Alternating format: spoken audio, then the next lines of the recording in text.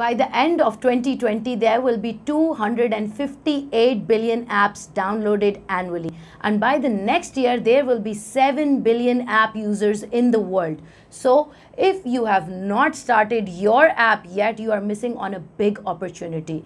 This is Dania from Cyber CO2, and today we will talk about 5 trends that you need to keep in mind while you're developing your app for 2020. So the number 1 trend is the use of artificial intelligence, machine learning, and voice optimization. As we can all see that artificial intelligence is becoming a big thing in today's world.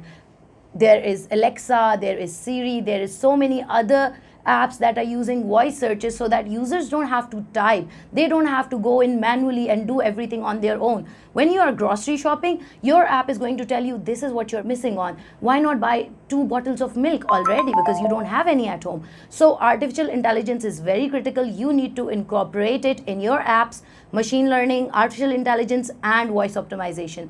The next big thing we are looking forward in 2020 and onwards is the use of 5G technology. 5G technology is 10 times faster than the existing technology that we have. Developers have to keep in mind that we need to have an intensive data environment because 5G helps us share more media, more faster, more pictures, more videos with a very fast speed.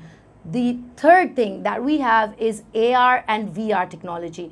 Augmented reality and virtual reality. This can be incorporated in shopping stores, in websites, in design, in anything, because AR, with Apple AR we can see, and Google Core we can see that AR and VR are being the next big thing because they are changing how we live, changing how we behave. We can be in one place of the world and experience as is what's happening in the other part of the world. So you need to incorporate AR and VR into your apps. And the fourth thing we have is cloud-based apps, because we all know that internal storage of users of their mobile devices is not enough. So we need to use cloud computing so that our data is hosted on cloud servers. It is easily accessible. It's not being hard on the user's device, and the user's device does not have to take the burden of all the data that we are sharing through our apps.